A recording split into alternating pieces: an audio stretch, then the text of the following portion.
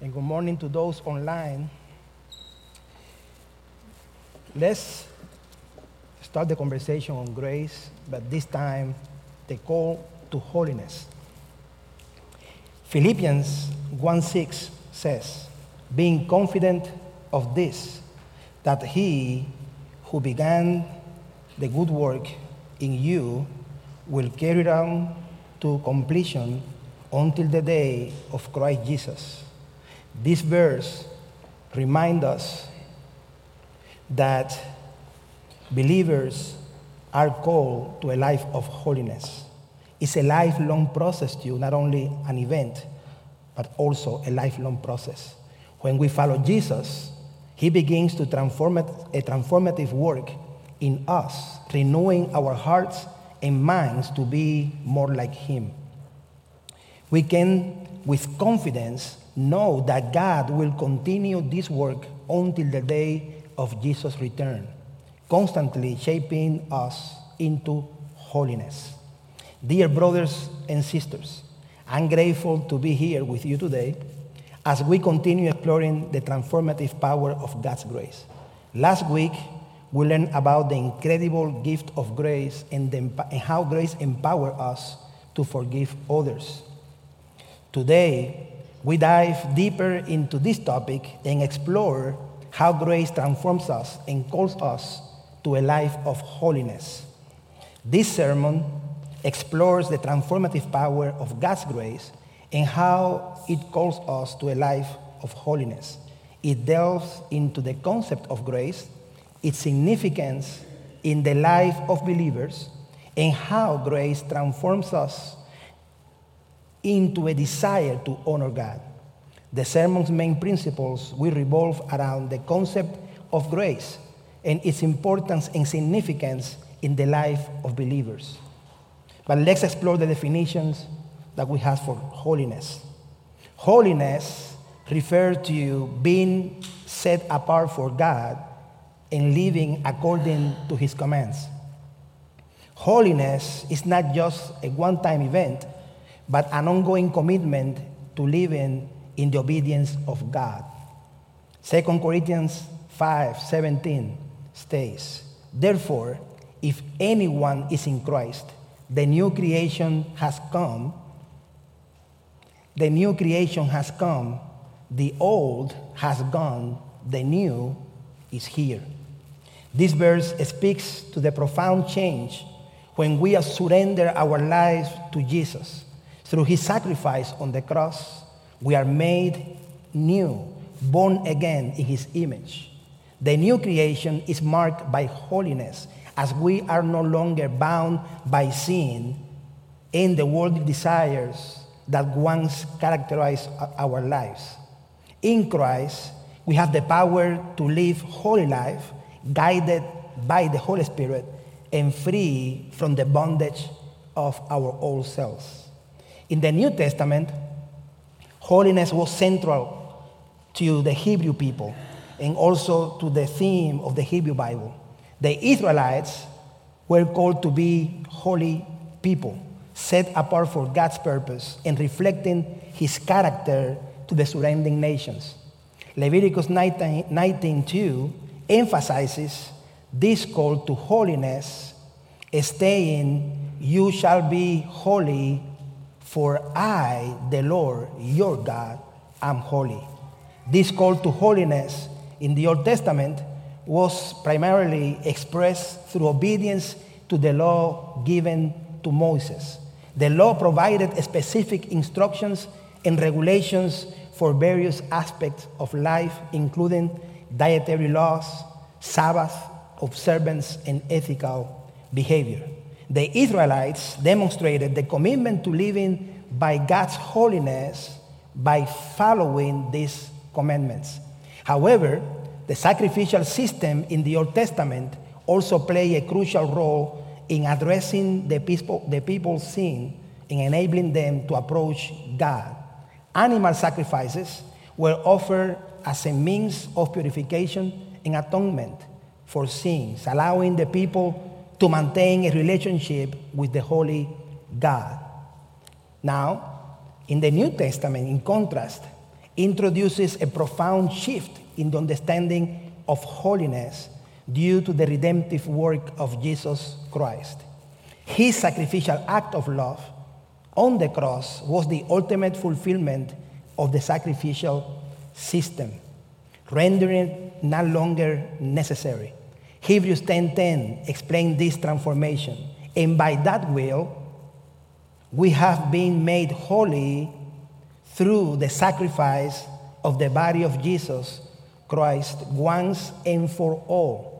Through faith in Jesus, believers are justified and declared righteous before God. This justification is not based on our own efforts or obedience to the law, but solely on the grace of God. However, holiness in the New Testament is not simply a declaration of legal status, but also a transformative process. The indwelling of the Holy Spirit empowers believers to live lives that are pleasing to God and reflect His holiness. Galatians 4:22-23 describes the fruits of the Spirit, which includes love, peace, patience, kindness, goodness, faithfulness, gentleness, and self-control. These characteristics are evidence of the Holy Spirit work within a person, shaping them into a vessel of holiness. Therefore, while in the Old Testament, the understanding of holiness emphasized obedience to the law and the role of sacrifices, the New Testament brings a deeper understanding of holiness through the redemptive work of Jesus Christ. Believers are declared holy and empowered to live according to God's character through the work of the Holy Spirit in their lives. But let's explore some principles that will help us to take this home. Grace transforms us into a desire to honor God. When we encounter the grace of God, it changes our hearts and desires, leading us to a deep longing to honor and please Him. 1 Peter 1:15-16, the Apostle Peter writes, "But just as He who called you is holy, so be holy in all you do. For it's written, be holy because I am holy." God's grace forgives us of our sins and empowers us to live holy lives that reflects His character. John Wesley, one of history's greatest theologians and the founder of Methodism, emphasized the transitional and transformational nature of grace. He said, "In conversion, one feels a heartfelt desire to consecrate themselves wholly to God, to renounce the world, to prefer the favor of God to the favor of men, and to count all things but loss for the excellency and the knowledge of Christ Jesus." In other words, no one who experiences the grace and the power of God will stay the same. Principle number 2, the call to holiness. Holiness is important in the Christian life. It's important that we reflect God's character. Holiness reflects God's nature and allows believers to bear His image in the world. When you see the angels singing, "Holy, holy, holy," it's a strong connotation of the nature of God. And I don't see other places in the Bible, even though God is love, you never see that connotation. God is love, love, love. On drawing us near God, God brings us closer when we walk in holiness in Christ. Holiness creates a deeper intimacy and communion with God, allowing believers to experience His presence and love. God's grace is not given to us merely as a one-time experience, but as a lifelong transformation journey. Today's passage, Philippians 1:6, reminds us that we know that God is in us and He will continue the work. Being confident of this, that he who began a good work in you will carry it on to completion until the day of Christ Jesus. God's grace calls us to continually grow in holiness and become more like Christ daily. In his book, Mere Christianity, C.S. Lewis wrote, God became man to turn creatures into sons, not simply to produce better men for the old kind, but to produce a new kind of man. It is not like teaching a horse to jump better and better, but like running and turning a horse into a winged creature. Grace calls us to preserve and persevere in grace, in holiness. Pursuing holiness requires that we surrender ourselves to the transforming power of God. Believers must surrender their desire to submit to God's sanctifying work. Cultivating spiritual disciplines like prayer, Bible study, worship, and fellowship are essential in nurturing holiness and growing in Christ likeness. Guarding against sin and temptation, believers must be vigilant, avoiding sinful behavior and influences that hinder their pursuit of holiness. Living a life of holiness is not always easy. We may stumble and fall along the way. Yet, the grace of God gives us the strength to persevere. 2 Corinthians 5:17. Therefore, if anyone is in Christ, the new creation has come. The old has gone. The new is here. Through God's grace, we are made new, and we have the power to overcome sin and temptation.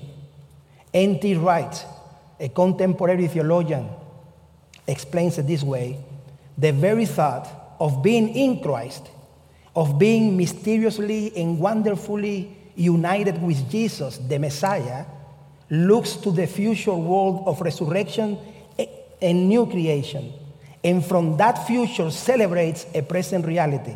All that Christ accomplished in his messianic work has made a difference here and now. And I want to share a little bit of my story, if you allow me to get real with you, and see how this loving God and powerful God who is holy, I experienced that in my life, and I want to share with you. I come from an island where God lives. Cuba is 75 degrees all year long. Awesome. You have music, dance, and the beach. Hallelujah. And I remember when I came to Kentucky the first time, I was invited to a place they call the beach. I show up there excited. It was a lake. I said, this is not a beach. Please change the name. But I come from the center of the island. Ciego de Ávila is the center, the purple one, the center of the island. Me, my wife, and that place is a wonderful place, and we love the church there. Then we came to Kentucky. God called us to Kentucky, and I shared already that we came following the American dream. At the beginning, it became the American nightmare because you have to work, no more beach, no more dancing.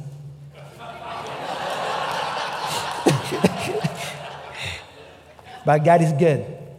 But we now see Kentucky as home, right? Kentucky's home. I've been here 22 years. I came with 27 years old. So in a few years, I've been longer in Kentucky than in Cuba. So we love Kentucky. My family, you know my family. So that's the old pictures from since we came 10 years ago when my wife came and now. But I want you to see her in real life. Can you get up, baby? That's it. That's the updated.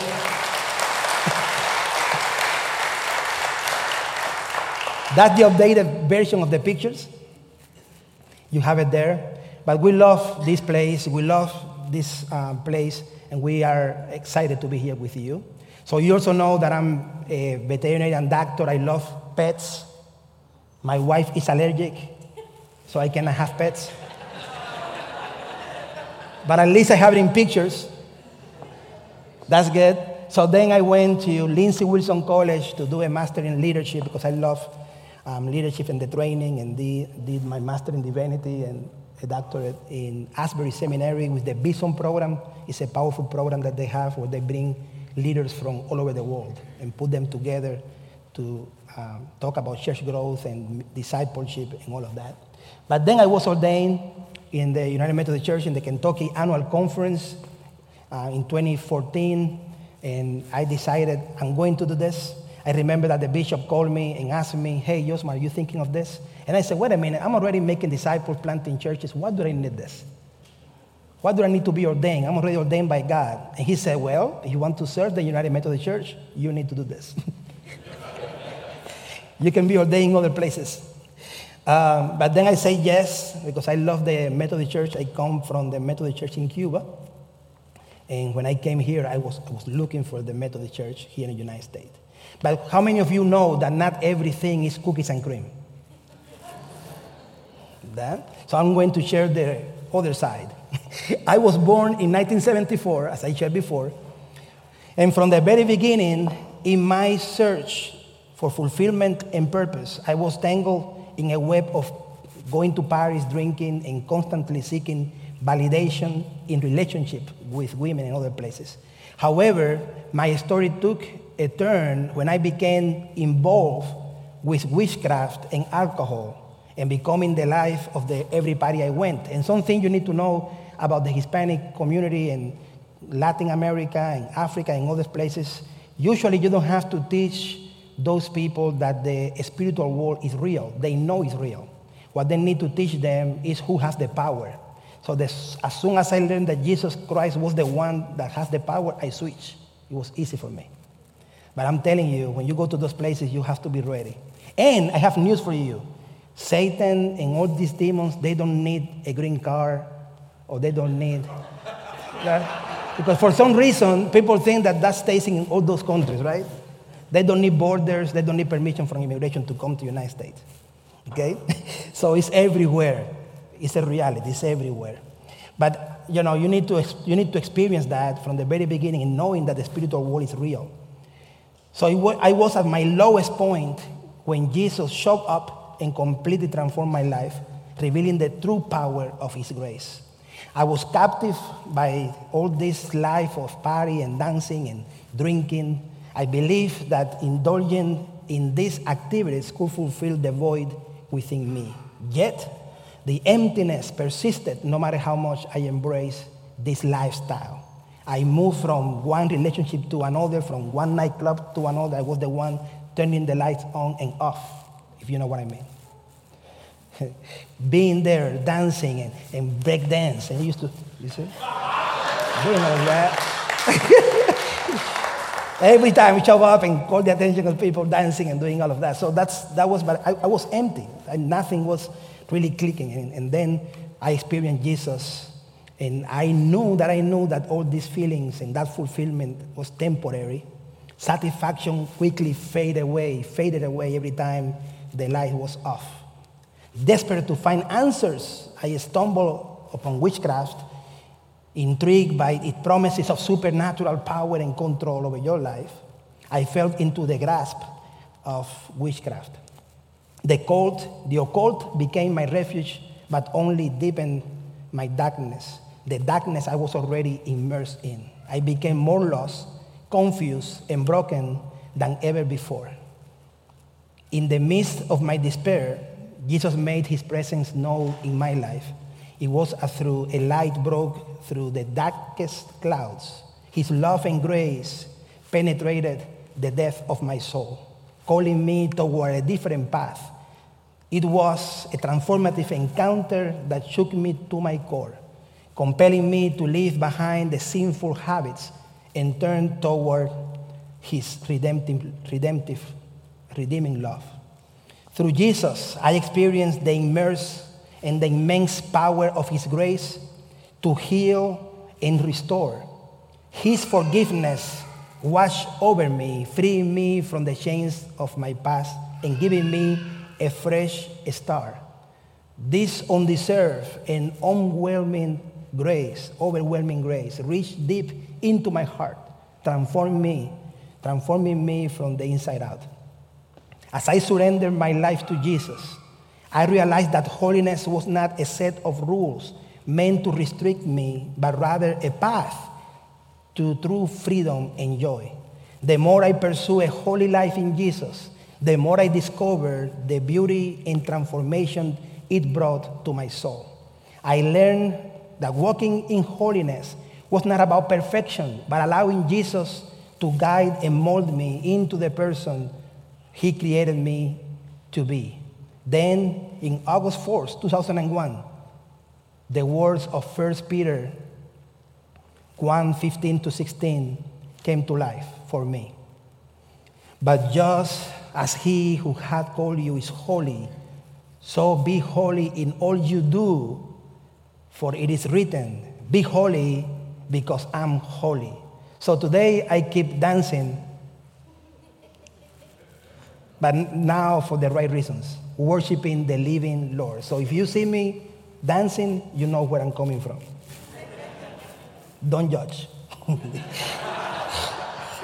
Through my journey, I have understood that the transformative power of God's grace knows no bounds. Jesus' presence in my life saved me from darkness, giving me a renewed purpose and a desire to pursue holiness. The pursuit of holiness is not about adhering to a list of rules, but rather about allowing God's grace to sanctify our souls, transforming us from the inside out. In Jesus, I have found true fulfillment, joy, and life that glorifies Him. Grace transforms us and calls us to a life of holiness. It's not only merely about avoiding sin, doing good works, and about aligning our hearts and desires with God's will. Let us embrace this call and continually pursue righteousness, love, and justice with the help of the Holy Spirit. We need the help of the Holy Spirit. Today, I urge you to seek God's grace to help you live a life of holiness in your daily lives. Ask Him to transform you as I did, your desires, and empower you to become more like Christ daily. Commit to pursuing righteousness, love, and justice in all relationships and actions. And God will do the same. God will restore you. God will bring change to your life. Let's pray.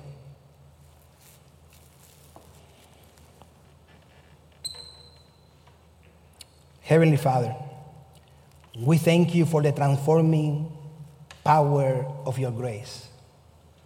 We ask for your help and guidance as we strive to live a life of holiness.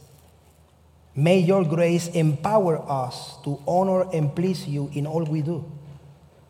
Forgive us for the times we have fallen